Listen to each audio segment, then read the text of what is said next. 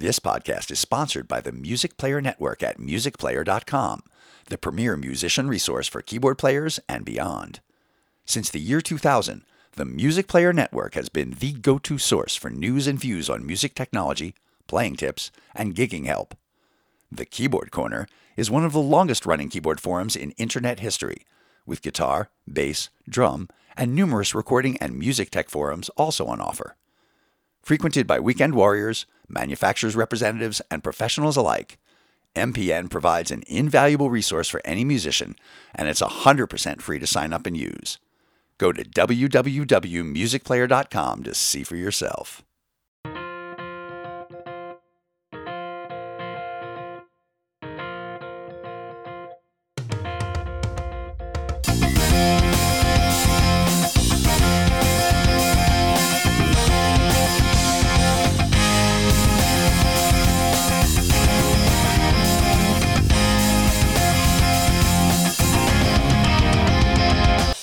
Hello and welcome to episode 29 of the Keyboard Chronicles, a podcast for keyboard players of the gigging variety. I'm your host, David Holloway. Always brilliant to be here with you. And once again, I have the excellent co-host Paul Bindig here with me. How are you hanging, Paul?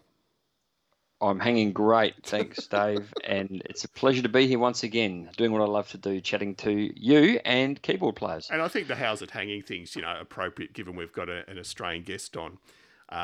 True. So, this episode sees us talking to Glenn Reither, keyboard player and saxophonist. So, Glenn has been seen over recent years touring with iconic Australian acts Icehouse and John Stevens of Noiseworks, In Excess and solo fame.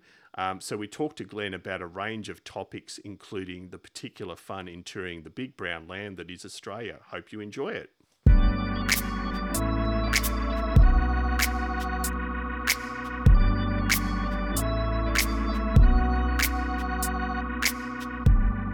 Glenn, thank you for joining us, and particularly thanks for joining us on a Sunday morning. That takes true dedication.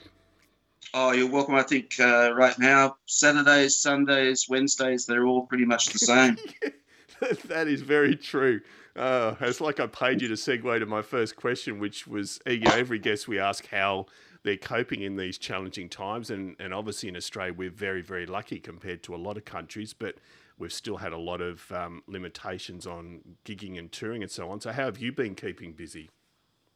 Through a lot of that lockdown, I've got two boys who are 13 and 10. So Mum's still very busy working from home. Like, she kept her job and had a very busy year, but from home. So I became a teacher, basically, for most of the year. And I did find out that having kids at home during lockdown is a complete productivity killer. Yes.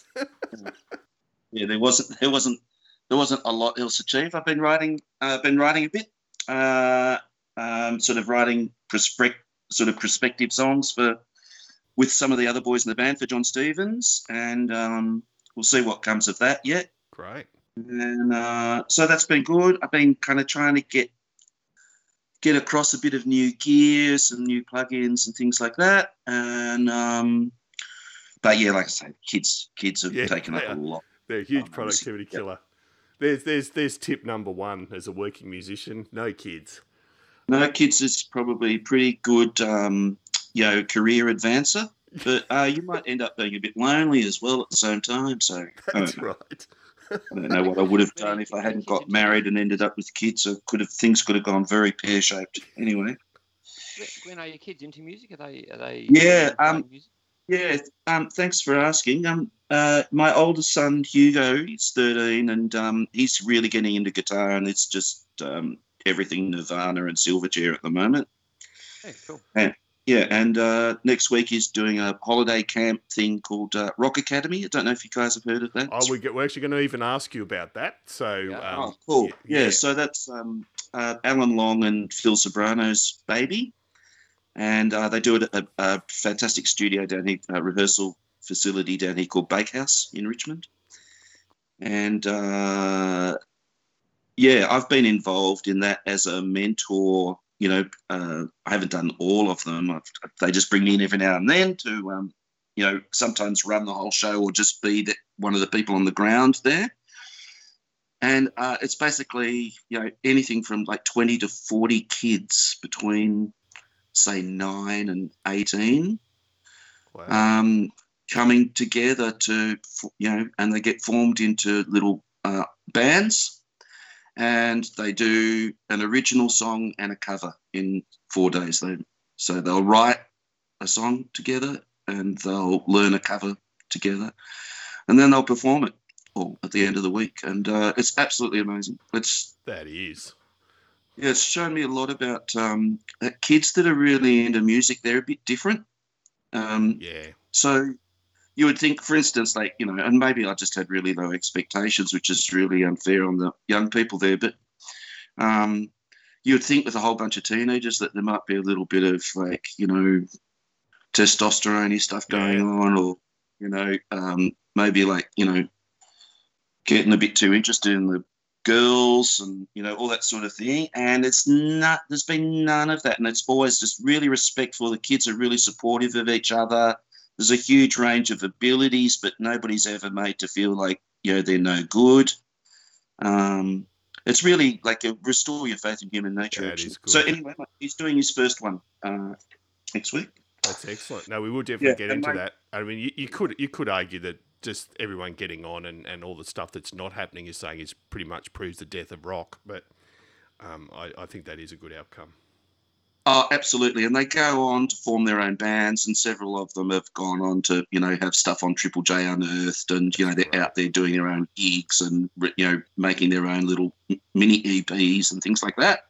And for those outside Australia, and this may cause contention to our listeners in Australia, you can pretty much argue that Melbourne is the home of, well, both music, but particularly rock in Australia. Is that fair comment, Paul? I'm sure you'll agree, Glenn. But yeah, I think it is a fair comment. And a disclaimer: neither David nor I are from Melbourne, so that's right.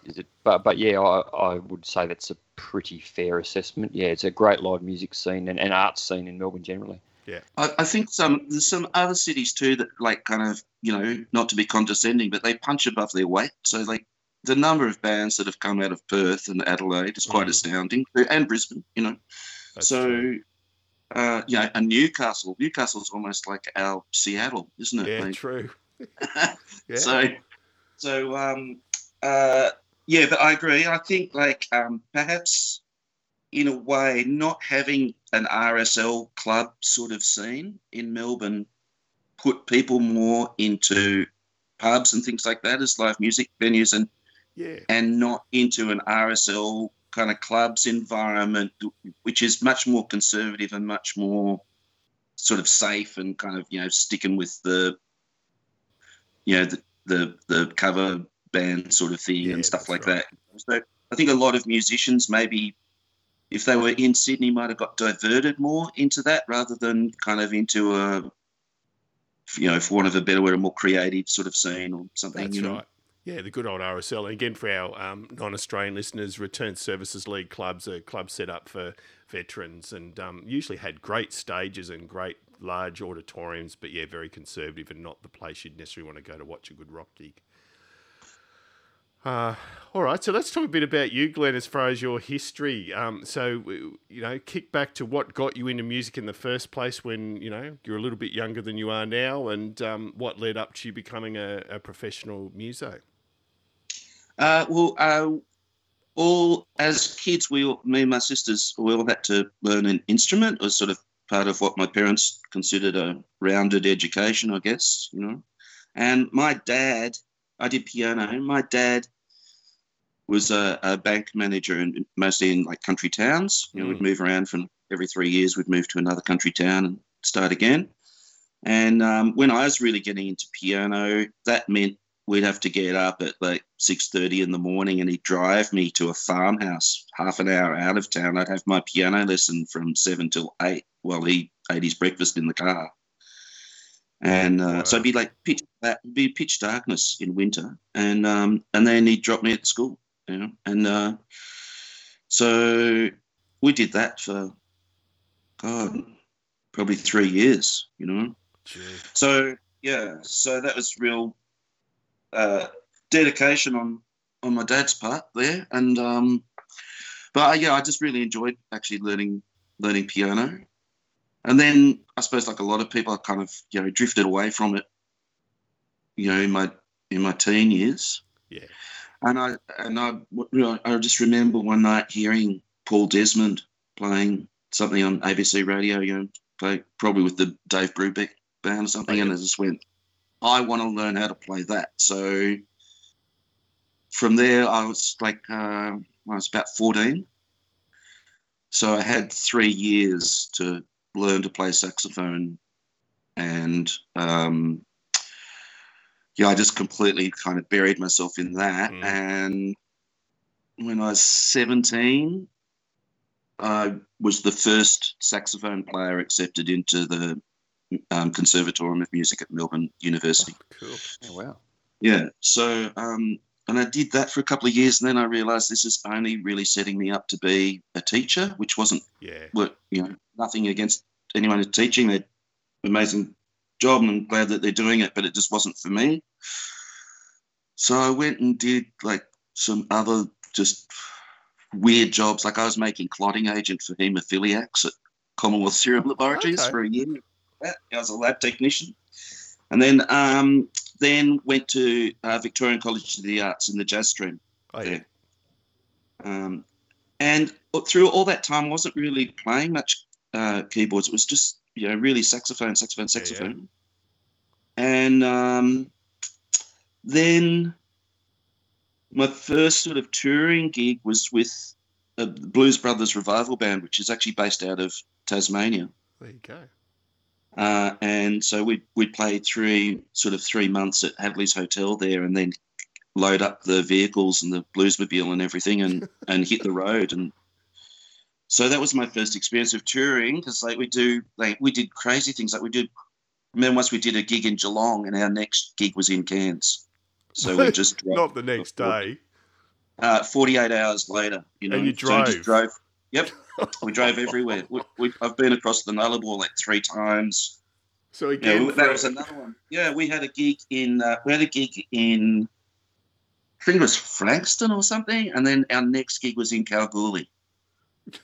Whoa! So for a US or Europe, it's like that's the equivalent of driving, say, from if you're a US person from San Diego to north of New York in 48 hours. Yeah, to go from one gig to the next. Yeah. So that was sort of.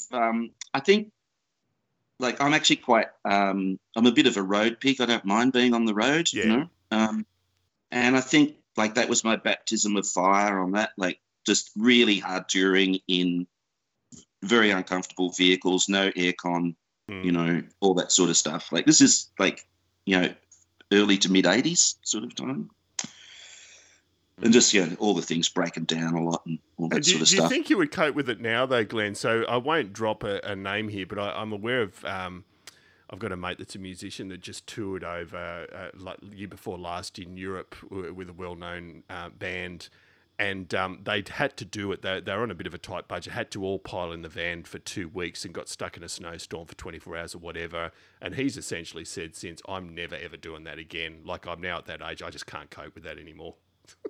Yeah, look, I can understand that. I think, like, if it was your first tour of Europe, you'd probably wouldn't mind so much. Yeah. Absolutely. The days of like, what sort of hotel you're staying in is like, well, I can count the dead flies on the windowsill, and that might give you some indication of the quality of your comms, Like, but I've got mates even that like I play within like touring bands now that like when they're not doing that, they go off with their original band and they're driving the Deadly Hume, and they're crashing at friends' houses and stuff like that, like because that's an original band that they're just trying to, and they're still doing it. I don't know whether I could do that. It's probably just the time in vehicles sort of aspect of it that would really, yeah. But I know, like I say, I've got like, I mean, there's guys I know that have like, that they're doing real like top tier stuff, and they will still go and do that. And I don't know how they do it. Yeah, It's a dedication. So yeah, so you got your taste with the Blues Brother Band, so touring, and what progressed for you from there? Well, then because we were based down in Hobart, I met like quite a few of the local people down there, musicians and that scene down there, and it was like people like Tim Partridge, legendary bass player that has since sadly passed, and Bill Whitten, who's just like the most amazing sort of velvet voiced bluesy sort of guy down there, guitarist guy, lots of and anyway, so I came back, did VCA for a year, and I got a call to go down and do brass arrangements and play on a local guy's record down there. And while I was there, I went to the casino and just had a jam with the house band in the cabaret room. And then they called me and said, "Oh, we want to add you into the band." So I got down there and it was just like, I don't want to just play saxophone in this band. A lot of the time I won't be doing anything. So I can't remember what I got. I think I had a Mirage. And Sonic Mirage. Oh, yeah. I think early to be on the EPS yet. But so I that was with there's a legendary local guy down there, Phil McKercher, a keyboard player. Big bell, yeah. Yeah, so he was doing he was playing all the actual the proper keyboard parts, but I was able to like just do all the strings and stuff like that. So and that kind of basically set the rest of my career as a guy that plays parts that, program, matches sounds, plays his parts, and can, give you a saxophone solo as required, So that's sort of like set it for me. And whenever I try to find someone to dep for me on a gig like that, they're like hen's teeth. That double is just not done. Yeah, absolutely. So I think that's sort of set all the direction for it, And so that's what obviously that, and then it, because of that highly specialised approach you had, I assume you just had the approaches from more and more acts, got to know more and more people. Yep, and so when I got back, I did that for a year, and when I got back to Melbourne, some of the guys in Kate Sobrano's jazz outfit were also at VCA with me. And then so subsequently I ended up playing second keyboards. The legendary Paul Gray was the main keyboard player in that. Yeah, and, okay. Yeah, but again, I could like add strings, other little parts and things that, Paul couldn't cover, because there was a lot of parts in those sort of that Brave era sort of thing from Kate. So and then when I wasn't doing that, was playing with Russell Smith on trombone. We were the brass section. So again, like playing keyboard parts, and the saxophone being the other part of the other string of the bow. So yes, I did a few of those, and then 1999, and I was like, I didn't know how I was going to pay next month's rent. Pretty familiar story to a lot of musicians, I guess.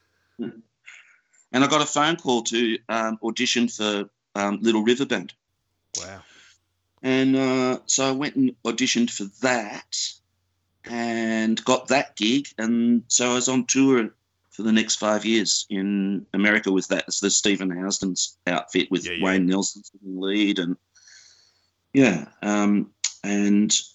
that was my first, probably what I call like my first proper keyboard gig, because obviously I was the only keyboard player, and there was a lot of keyboard stuff and everything. So and I think like I kind of went, okay, well, I kind of feel like I'm a keyboard player now, because here we are, we're in Rockefeller Plaza doing the Today Show. That's right. Yeah. So they had us down one end and Chicago up the other end of the plaza, and we'd play a song, and Chicago play a song, we'd play a song, like, So I go like, well, if I'm playing Reminiscing, Then I'm probably a real player. Yeah, and cool change and all that sort of stuff. Then I'm probably a keyboard player now. Yeah, Sure.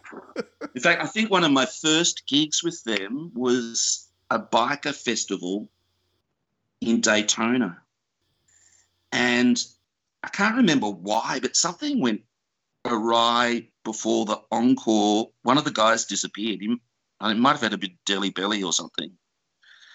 And so there was like this sort of the pause was just getting longer and longer and longer. You know, we're going to go back on stage for what? And eventually I just jumped out on stage and just did an improvised keyboard thing for like 2 minutes just to fill in time, you know, just to have some kind of noise going and make sure that the bikers knew that we were coming back, you know. Did that mollify the bikers appropriately, Glenn? Yeah. I think it worked. I thought that we were going to get. When I saw the crowd, I thought these guys are going to kill us, you know. Like, American crowds are very different to Australian ones. They don't have like musical prejudices. They're just so you can play for the bikers, and they'll like have their arm around their girlfriend, you know, swaying and going, you know, time for a cool change, you know, singing along with all the ballads and all that sort of stuff. Whereas in Australia, you're like, oh, get off, you know. That's right. Off, you know, all that. Yeah. So anyway, so I got to see all of America. I'm doing that. Like, I've been to every state except Hawaii and Alaska with that band. Yeah. So that was fantastic. And then during little tour breaks, there, I would often stay and just hire a car and just go into the back roads of America looking for the stuff that you couldn't see from the interstate. Yeah. What was I using then? I think I had a JV 80. Oh, yeah. Yep. Nice little unit. Yep. Yeah, and I had a Technics P50 piano. Well, there you go. Which is still my favourite for action and sound. Like, I've never really been a Roland stage piano guy, RD guy. Yeah. But I've always loved Roland since, like, I always used Roland stuff up until pretty recently. Mm. Yeah, no, and we're definitely going to talk quite a bit of rig stuff too in a little while as well. So no, that's good. And so LRB, I mean, and just you make an interesting comment too, just as an aside. We interviewed in the last few days previous guest Dan Walker from Heart, and he talked about not believing he was truly a professional musician until he was sitting on the David Letterman show playing. So it's fascinating. You've just talked about Rockefeller Plaza and the Today Show has been a bit of a and we did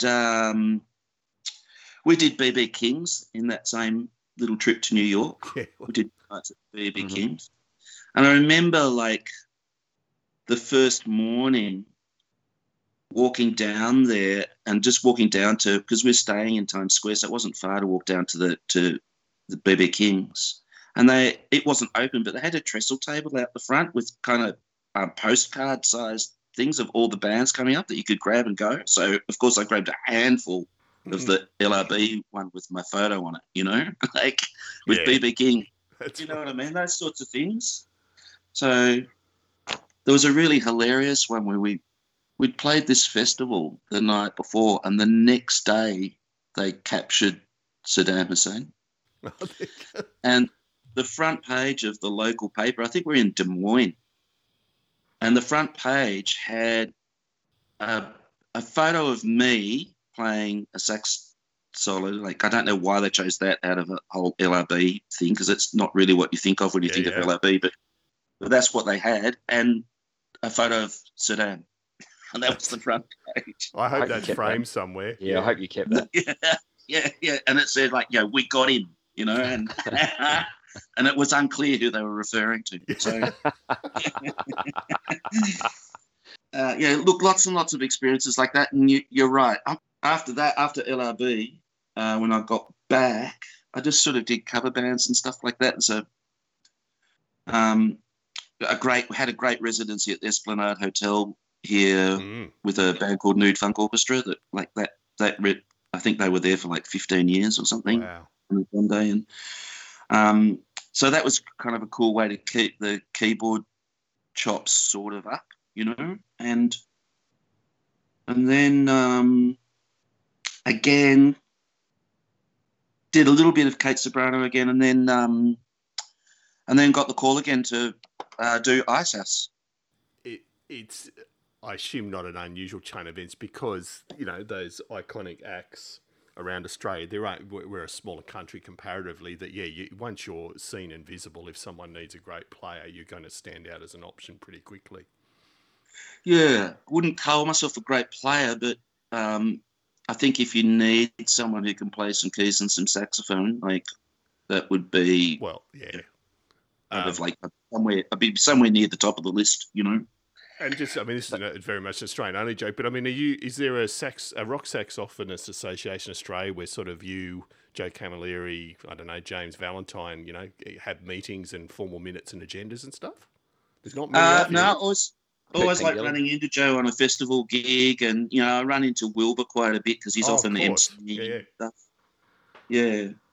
I used to always go see Wilbur play when I was like, a jazz nerd and just a saxophone guy. I used to always go see Wilbur play. He's absolutely incredible. And Joe is like the stamina of that guy is absolutely astounding. Yeah. Love Joe.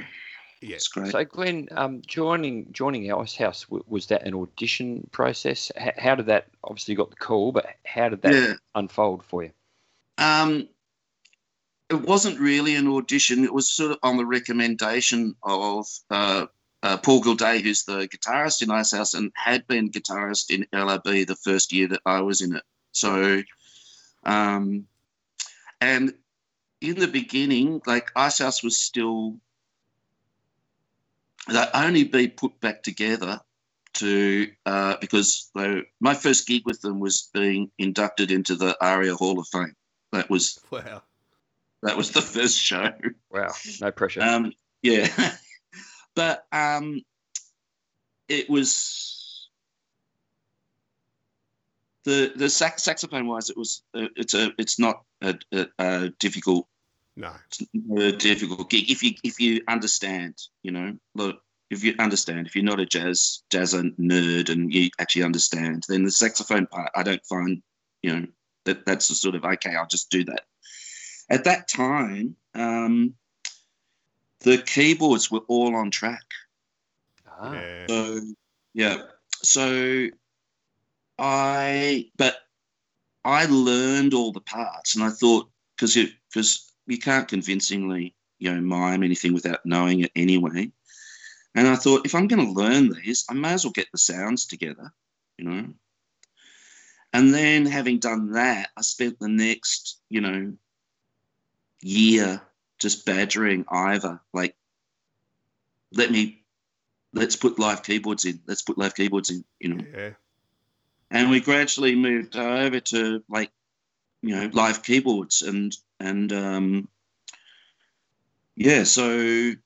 then for a while I was the only keyboard player in the band, and we'd still use a bit of track for things that you just literally could not do with two hands. Yes.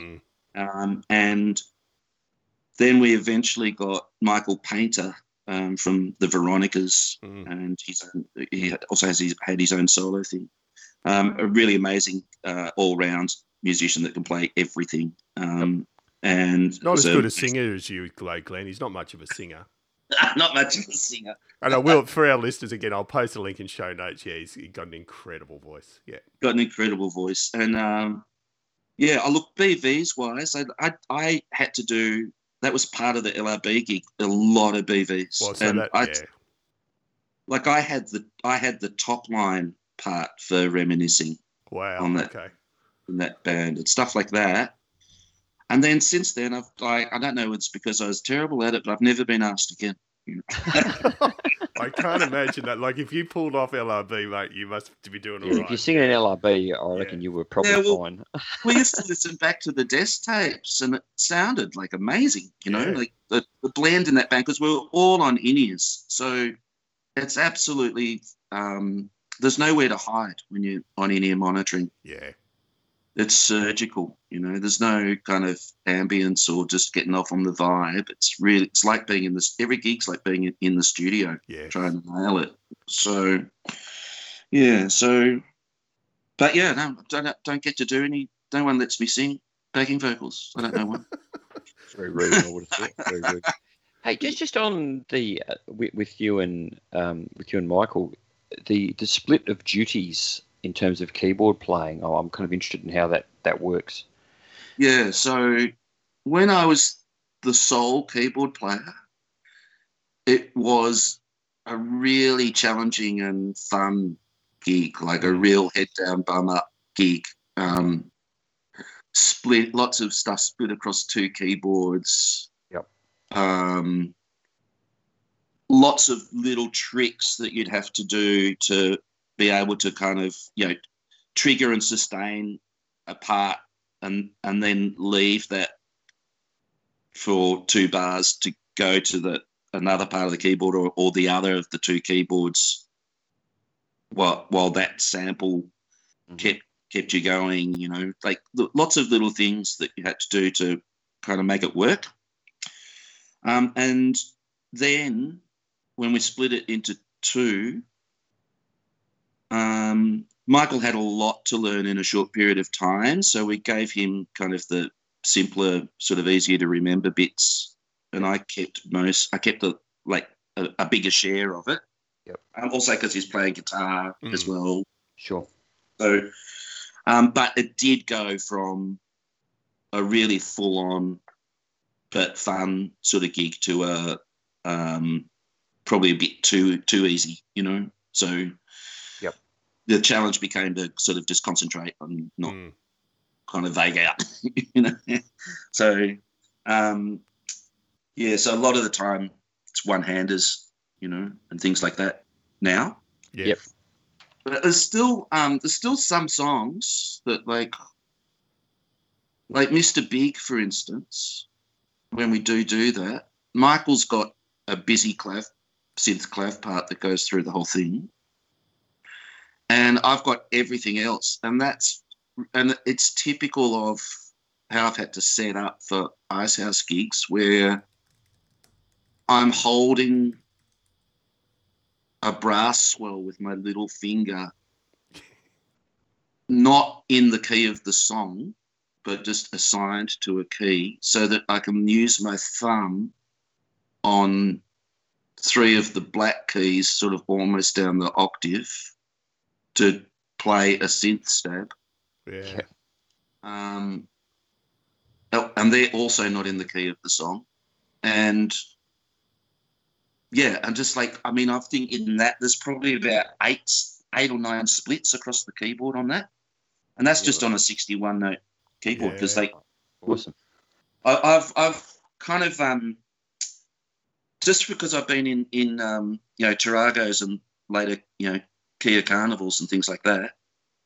If it doesn't fit across the vehicle, yes, it's a complete and it's a pain to get it from the vehicle to the stage, and it's a pain to get it in baggage, and it's a pain at the airport getting it on a trolley. It's everything. So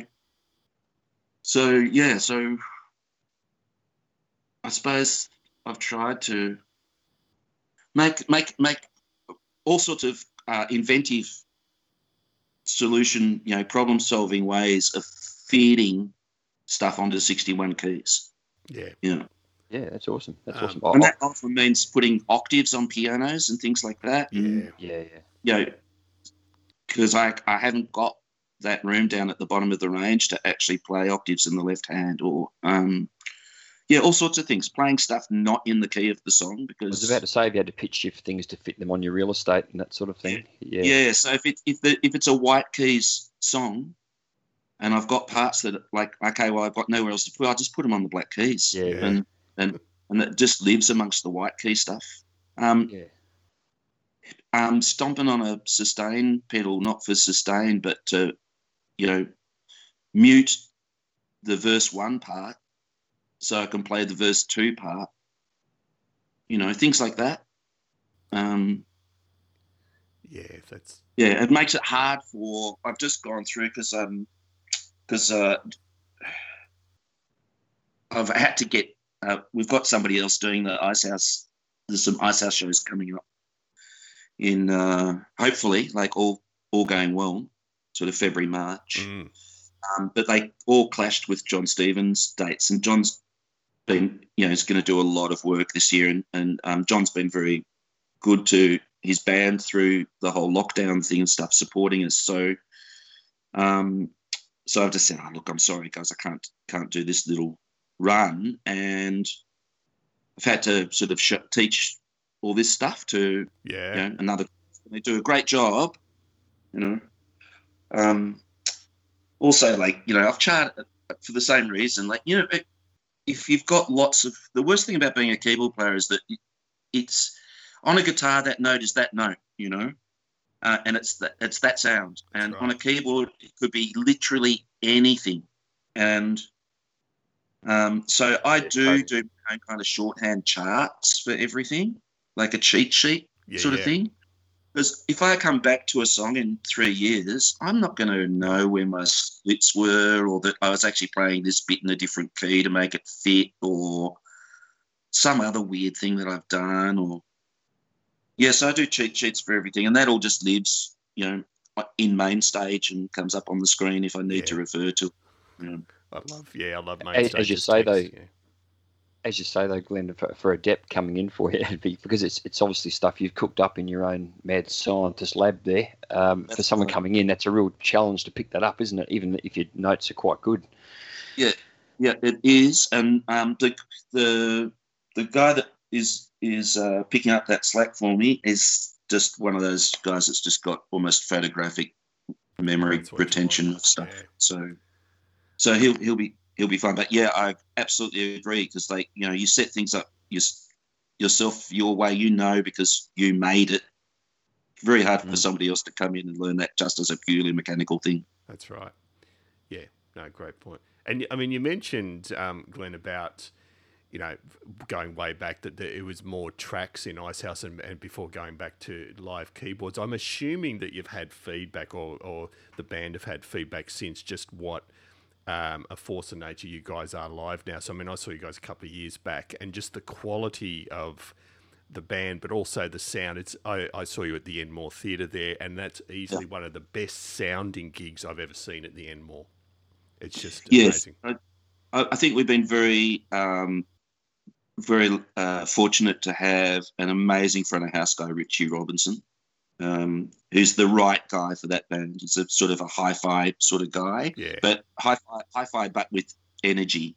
Yeah. So I think he does an amazing job.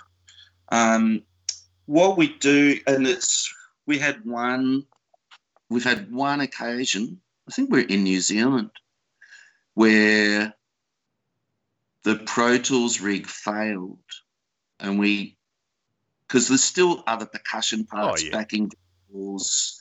There's still keys on there, although Richie just, on TV these days, like, for like, the Masked Singer or The Voice or things like that, where they've got a live band, but they're also running tracks. Yeah. Mm-hmm. So what that gives you is a kind of a double fat sound. That's right. So that's what we do in Icehouse now. We blend a bit of the track back in with the live keys, and it just gives you this wider, thicker, sort of more complex sort of sound. And we had an occasion where the Pro Tools rig went down, and we played the whole gig live, and it was fantastic. It was great. But if we hadn't done, if I hadn't pushed for the live keyboards and done all that work, I don't know what we would have done. No. So the live keyboards became the backup to the Pro Tools. That's right. Yeah. No, it's cool. And we will talk a little bit more. You made a great point before about recreating older sounds. During your rig discussion, we'll sort of cover a little bit more on that. But just to jump to John Stevens for a minute, so you've mentioned you'll be doing a bit of work, everything going well this year. So how did that relationship come about, and the differences in playing with John? I did some gigs with John probably about 10 years ago, playing keys and sax with him. And then he was doing a lot of kind of cut down gigs and didn't really use keyboard player for a few years there. He's playing some pretty small venues and stuff. But John's career is sort of in the ascendancy again at the moment. And so we are doing like, you know, the huge festivals, we'll do. There's no problem for us to fill a 1,200 capacity beer bar and stuff like that. So, doing the kind of mid-sized theatres, and of course doing all those Red Hot Summers and By the Seas and all that sort of stuff. Tony Featherston was playing keys for John. Okay, he's a really he is the keyboard player from the Bad Labs. Yeah, fantastic keyboard player, great. And he'd been doing it, and he was sort of ready to take a break because John does a lot of time on the road, and it's not for everyone. So so I joined 2018, and we did like 130 shows that year. Wow. Okay. Yeah. We did 120 last year. No, we would have done 120 last year. And then this year, I mean, was like we had 50 shows in the calendar for between February and May. Yeah, wow. I don't know how many of them will happen yet. It's all about borders. That's right. So we'll see. We'll definitely do my Music Bowl on the 12th. That's Rockin' the Bowl. Yeah. That'll be my second gig of the year. I played some sax with the DJ at some guy's birthday party last night, and Rockin' the Bowl will be the second one. There you go. Oh, look, that's the life of a working musician. Yeah. Same. Yeah, same scene. And John obviously is, I wouldn't say he's more rock than Icehouse, but he's obviously more, I don't know how you'd frame it, but I assume, are you doing a lot more, less synth and more piano, organ sort of stuff with John? Well, of course, like it's Noiseworks. So there's a lot of synth in that, true. A lot of synth, some piano, a lot of pads. Yeah. And In Excess, just like, Yeah, so he does do, I was going to ask that, yeah. So So John said at the moment is kind of like a Noiseworks In Excess collection, and so it's all thriller, no filler, and lots of iconic synth stuff. So do you play Don't Change, Glenn? Do you play Don't Change? Yeah, we do. There you go. We do. Yeah, and I've actually got to like hang out with Andrew Farris a bit because he's come on board for a couple of like Hey Mate and things like that with us, and so I got a chance to go through the In Excess stuff with him and pick his brains and that's great.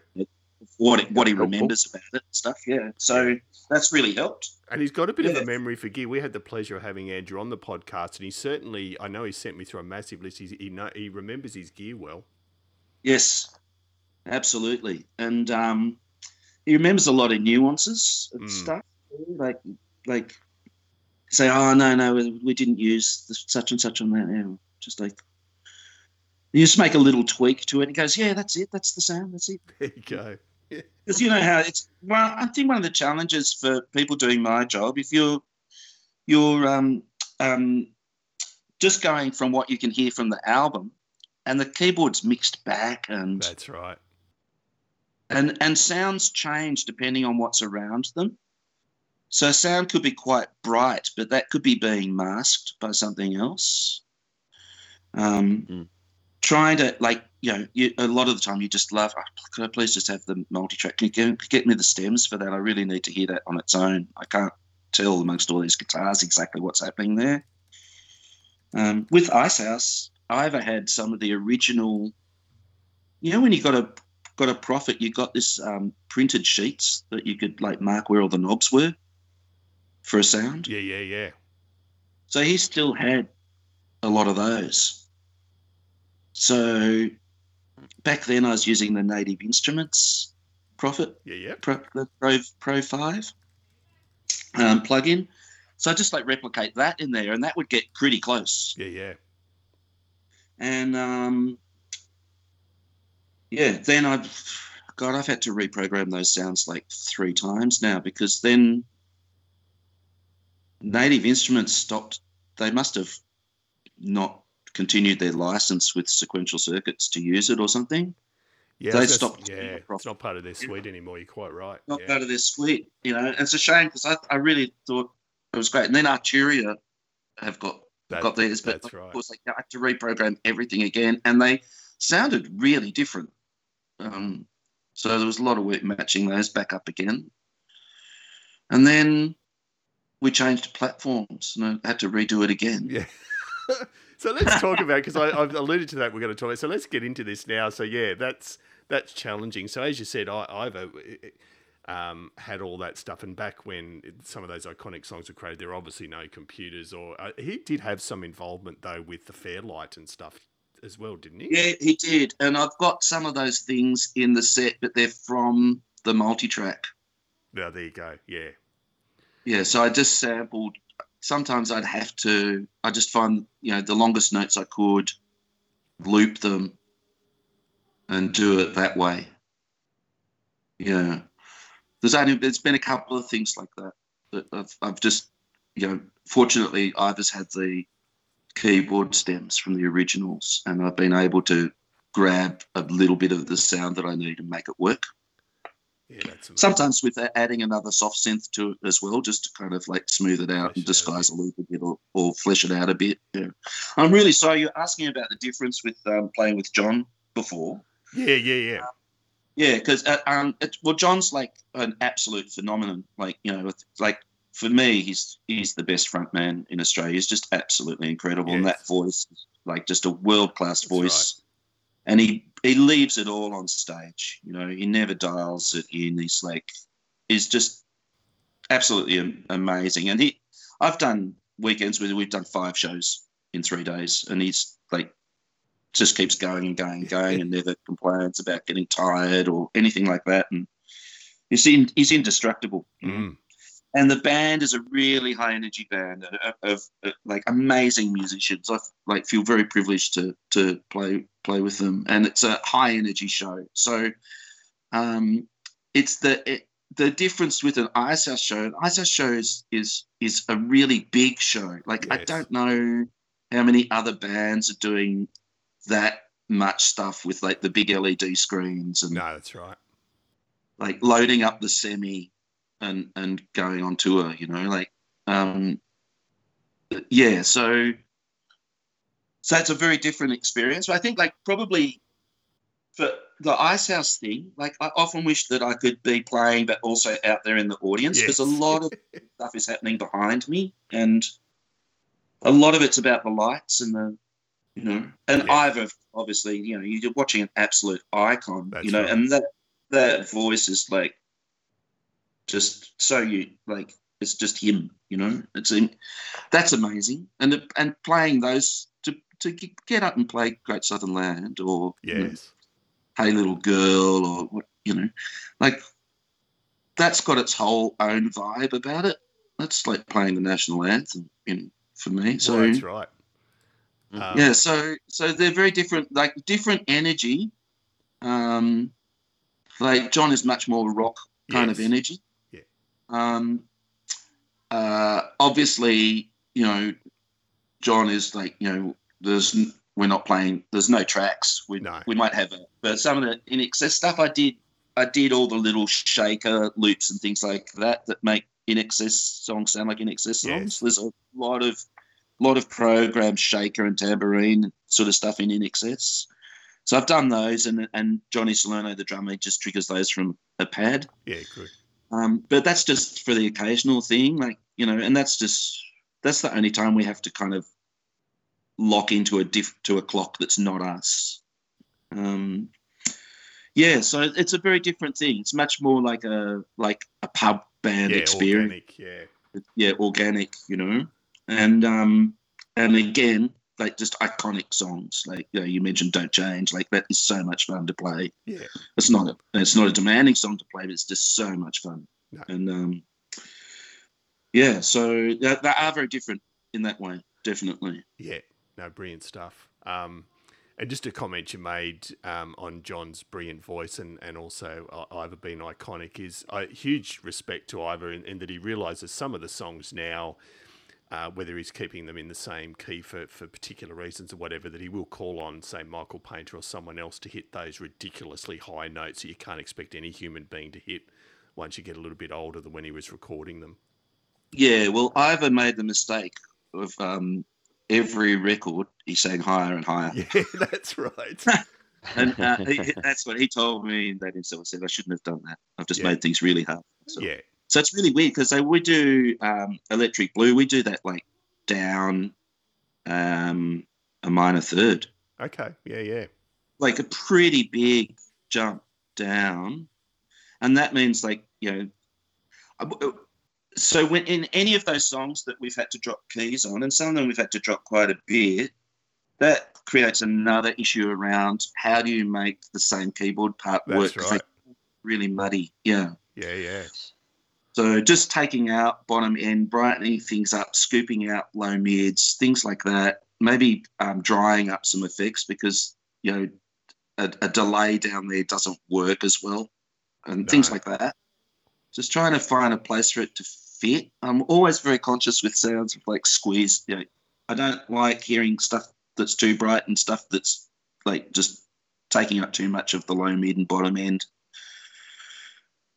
Both those bands, they kind of got that like mixed on NS10s type heritage. Yeah. So squeezing stuff makes sense, just narrowing the frequencies a bit. And yeah, that's important. So dropping keys does make a challenge. And the other thing I do is like I always play things in the original key and transpose them in main stage because one day somebody's going to go, let's play Electric Blue, and they're doing it in the original key. Well, that's a great point, actually. Yeah. And just on Electric Blue too, thoughts on the Killers cover? I thought it was reasonable. Don't think it was better. I'm a big fan of the Killers, Same, but but I was a bit underwhelmed by that. I don't think they put a lot of thought and time into it. I also didn't like the production of that recording at all. So, not their finest hour for me. Agreed. I love that band. Yeah, amazing band.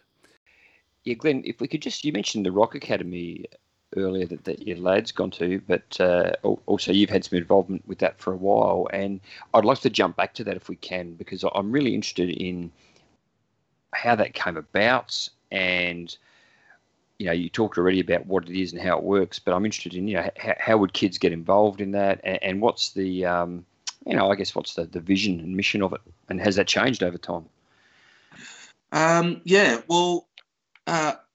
I've done a lot of gigs over the years with Phil Sobrano, Kate's brother, who's an excellent musician and a very inspiring sort of person. He really likes sort of like helping people kind of get the best out of themselves. And Alan Long is sort of the main guy at Rock Academy, not from a musical point of view, but as the guy that's kind of like put it together and organises it all. So it's sort of pretty much a partnership with Alan Long and Phil Sobrano. And because I've done a lot of gigs with Phil, he invited me to come in and, be one of the mentors. So usually like you'll have maybe 4, depending on how many kids there are there, sometimes 5 mentors there. So, and we spend the whole week just running from room to room, helping the kids achieve their vision, what they want to do, And I've done a couple of songwriting workshops for them as well. And I guess like the thing for Rock Academy is that with kids need a place to have that garage jam experience sort of thing. Yep. That's how Nirvana started. That's how, do you know what I mean? Like, that's right. That's how Silverchair started. 3 mates in high school just like started making noise in their garage, like bands that maybe they didn't play so good, but they loved them and all they wanted to do was play, and that actually ended up getting really, really good because they had that time, as in groups. So that's what Rock Academy provides for kids. It gives them that opportunity to get together and make some noise.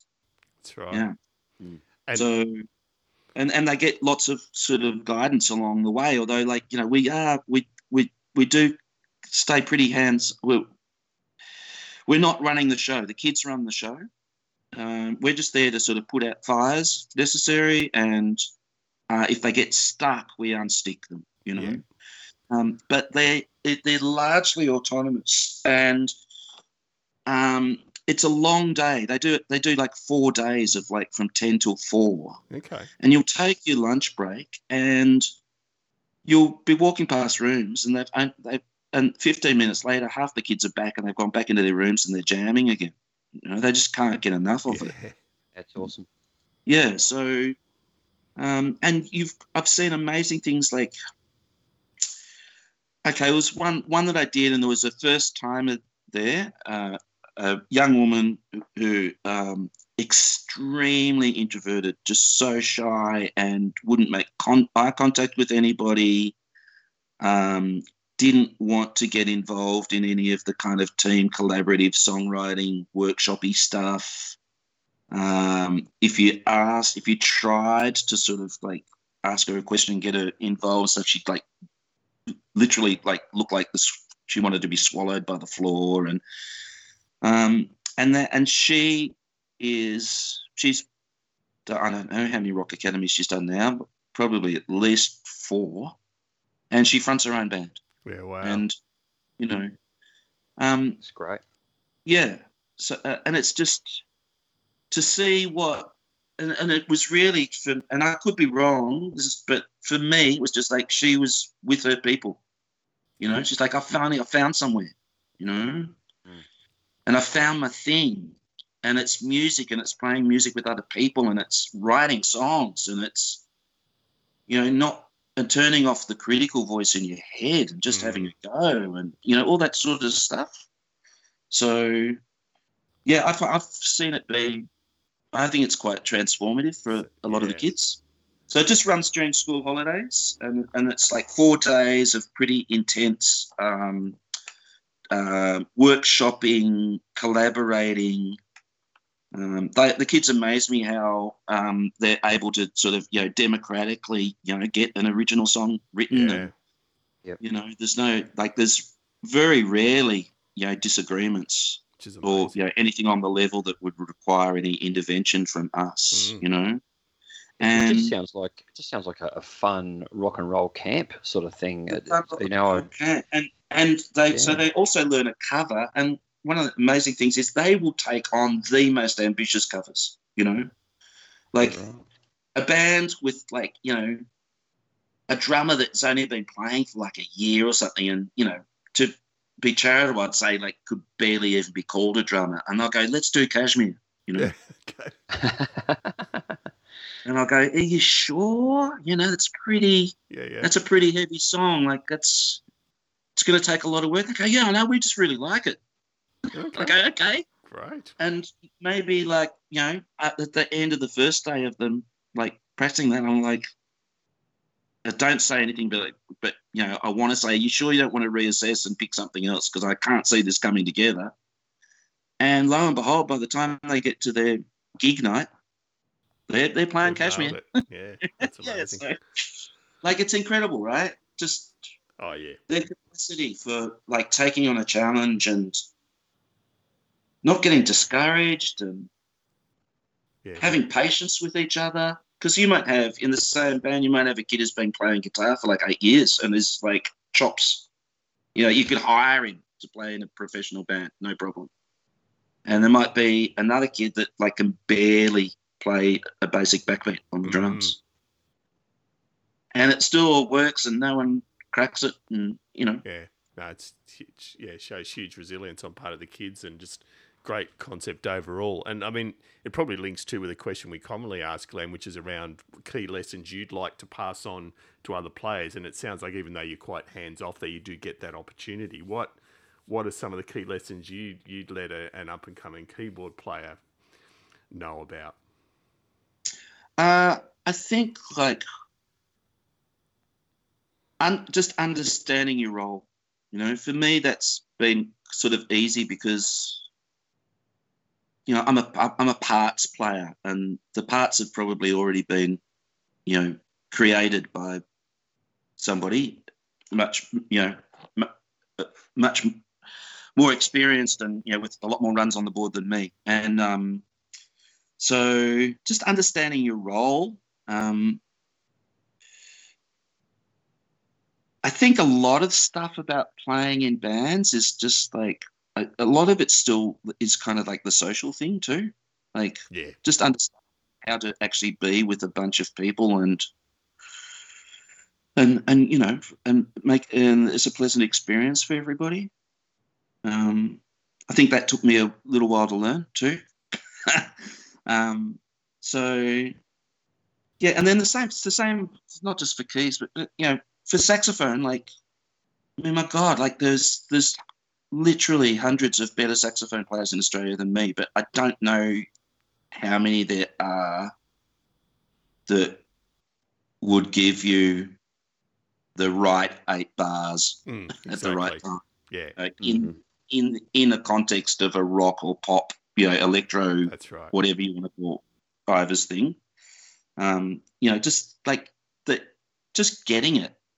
Just getting it, understanding what it is that you need to do. And so I think it's just everything's about context, I reckon. Yep.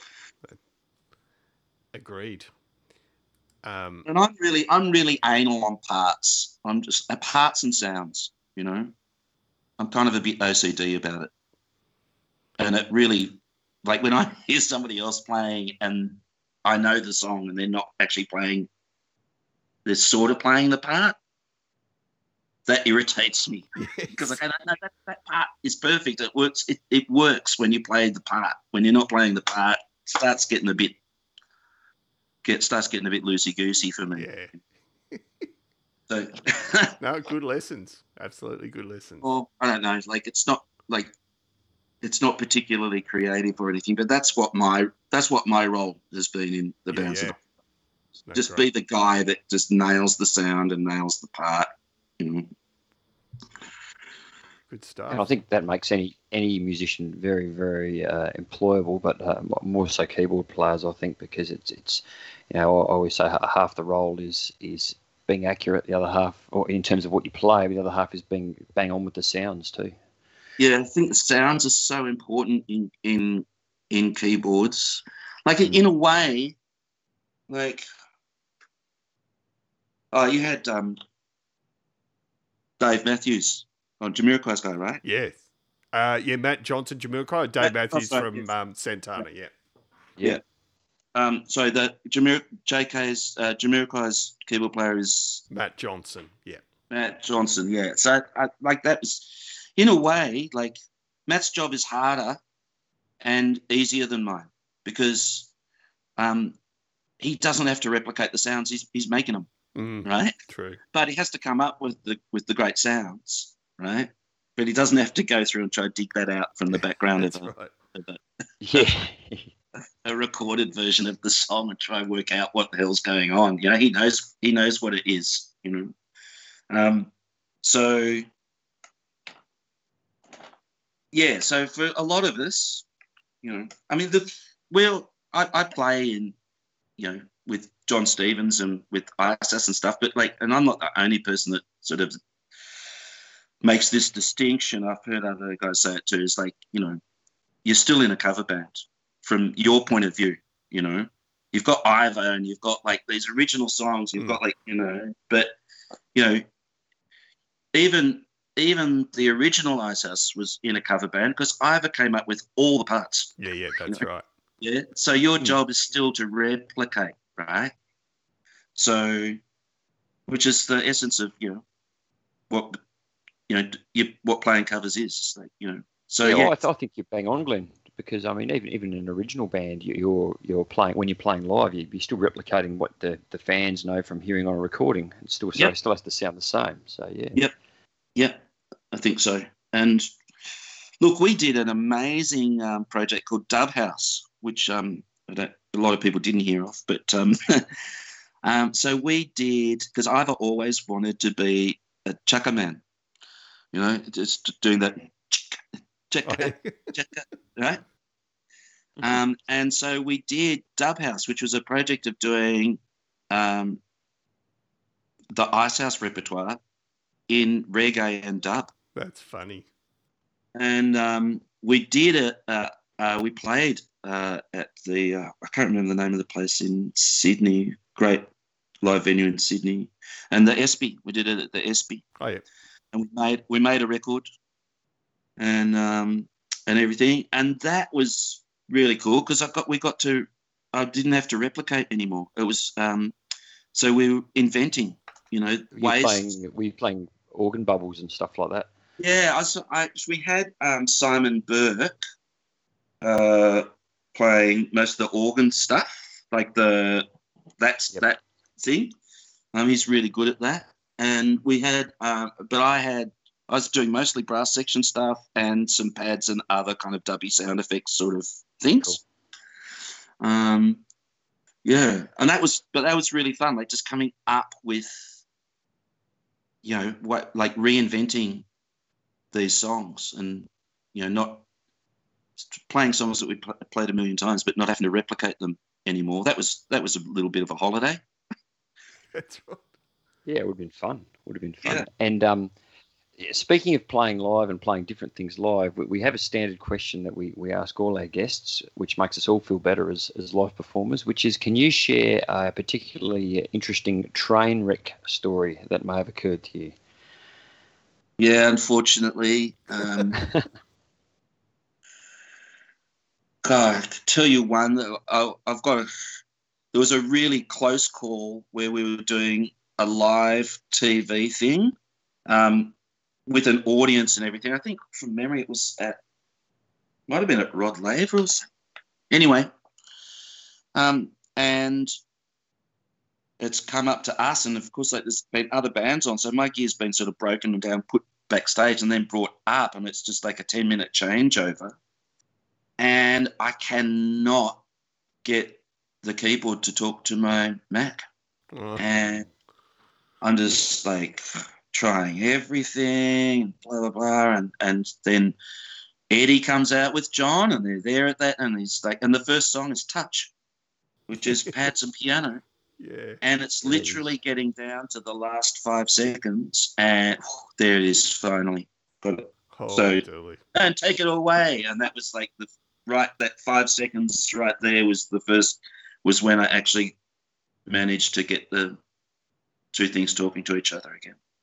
But there was another live televised thing, and it was one of those bushfire relief thing, and live televised. And I was using my XP50 just as a MIDI controller. But the reason that I was using it was because I thought if anything goes wrong with the Mac, I've got some basic sounds set up on it that I could go to the XP50 and play the set if I needed to. And it just started sending bursts of like dense, random nonsense MIDI to the Mac. And it would actually sound almost like there was a bad mic line or something like that. It was like just a sort of thing, but loud.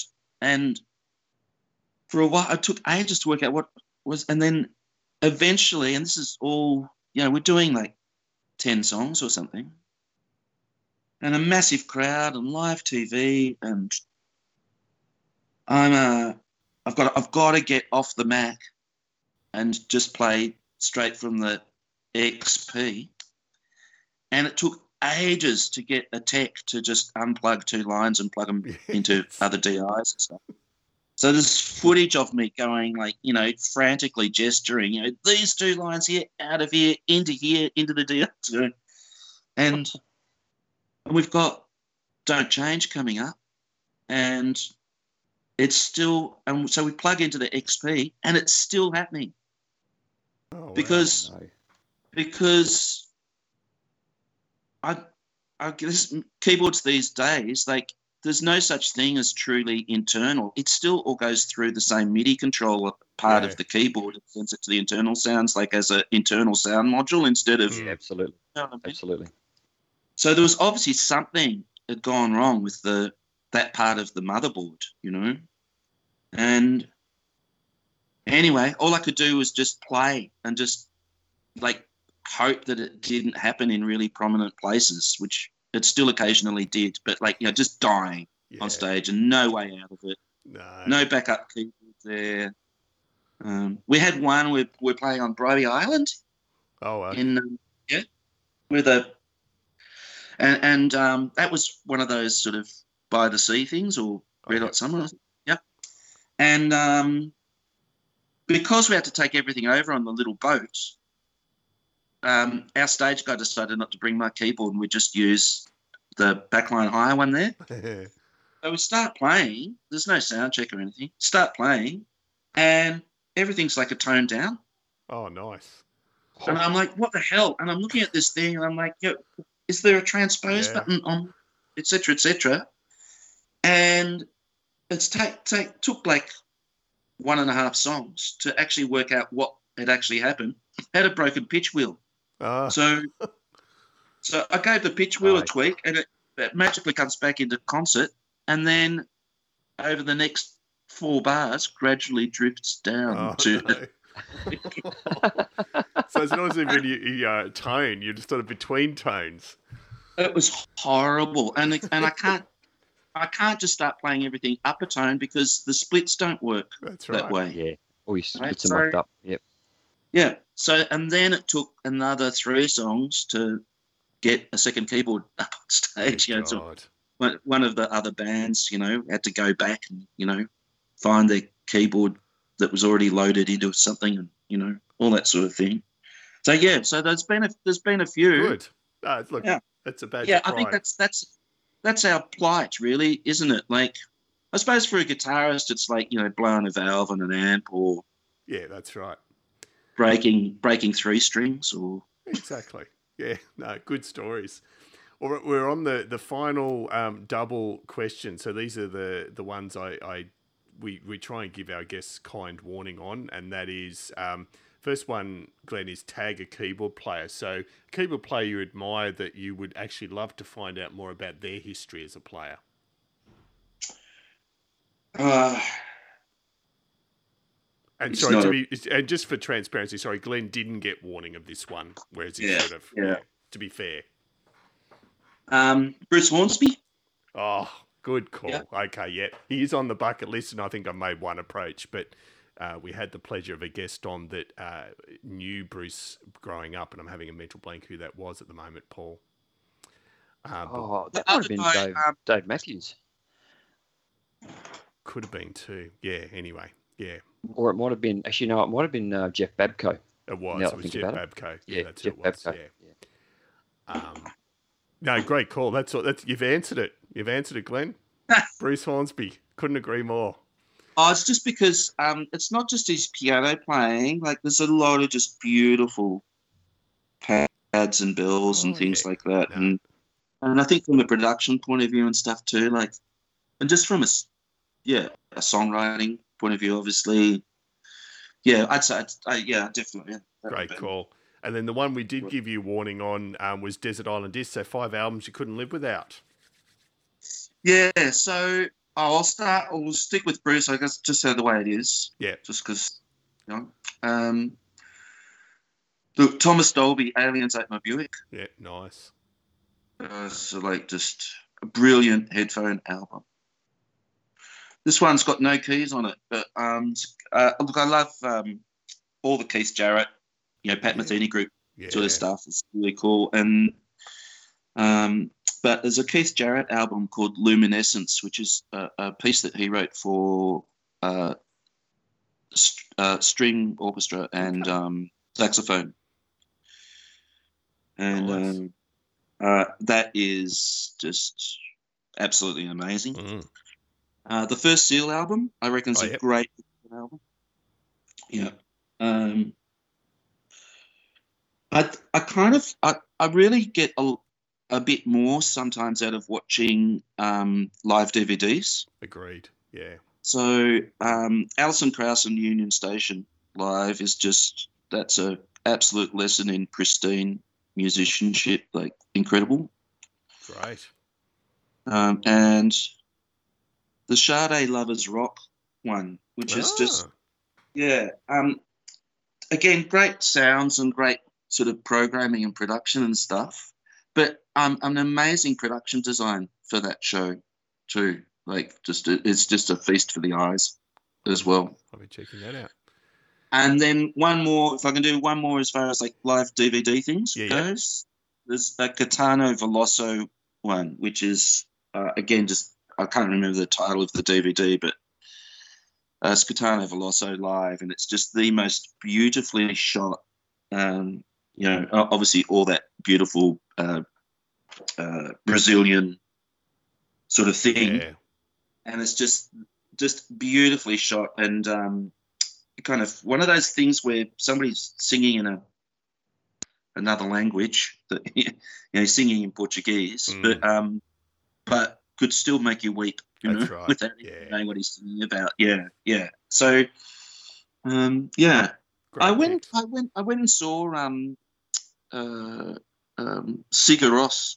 Oh yeah. Oh, they're amazing. Called Arena. Yeah, that. I don't know who comes up with all the keyboard stuff for that, but like that would be another great person to talk to. Like, actually, it's a great call. Masters of Atmosphere. Yeah, otherworldly, those guys. Another one, like singing in Icelandic or whatever, and people just with tears running down their faces, and you go like, the guy could be a shopping list for all you know. Like, that's right. No, good, yeah, great call. No, and great picks overall, Glenn. I can't thank you enough for taking the time with us. It's been an absolute pleasure, and it sounds like everything going well. You're in for a busy year, and may there be many, many more busy years to come.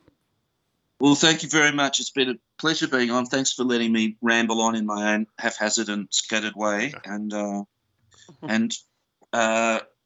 look forward to come see us at a Sydney show. Come say hello.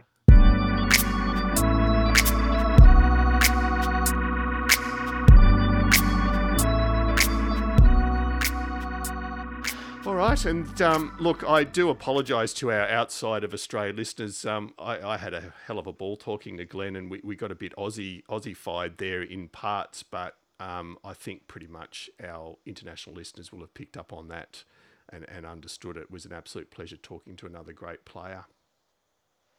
It certainly was, and I thought you did a great job translating Australian to English where you had to, David, as well. So I'm sure our overseas listeners will be fine with it. But yeah, it was great. I think, those of us here in Australia know what an amazing and iconic band Icehouse and what an amazing and iconic performer John Stevens is. And I think a lot of our overseas listeners may have even perhaps been introduced to some of the work of Icehouse via the Killers cover that you mentioned in the interview as well. Yeah, I think, and John Stevens obviously known as that interim singer after the unfortunate death of Michael Hutchence. So yeah, certainly, and indeed. LRB. I mean, there's not many people, particularly in the US, that haven't heard of Little River Band. So true. Yeah, no, amazing interview, and a huge thanks to Glenn. That was really, really insightful. And wasn't he generous with his thoughts and passionate? Yes, and I certainly don't want to be trying to drive from Geelong to Cairns in 48 hours. That's just incredible. No, thank you. So yes, that's the episode with Glenn. We'll be back in again in 2 to 3 weeks, but just a reminder that you can keep in touch via a few means. The website is www.keyboardchronicles.com, Facebook at facebook.com/Keyboard Chronicles, and unlike certain presidents of the United States, our accounts haven't been banned, so we are still on Twitter at the Keyboard CHR1, and we do have email at editor@keyboardchronicles.com. Paul, thanks again. Couldn't do this without you. Oh, it's an absolute pleasure to be involved. Thank you so much again. And thanks to you, our brilliant listeners, and we'll see you back here next episode.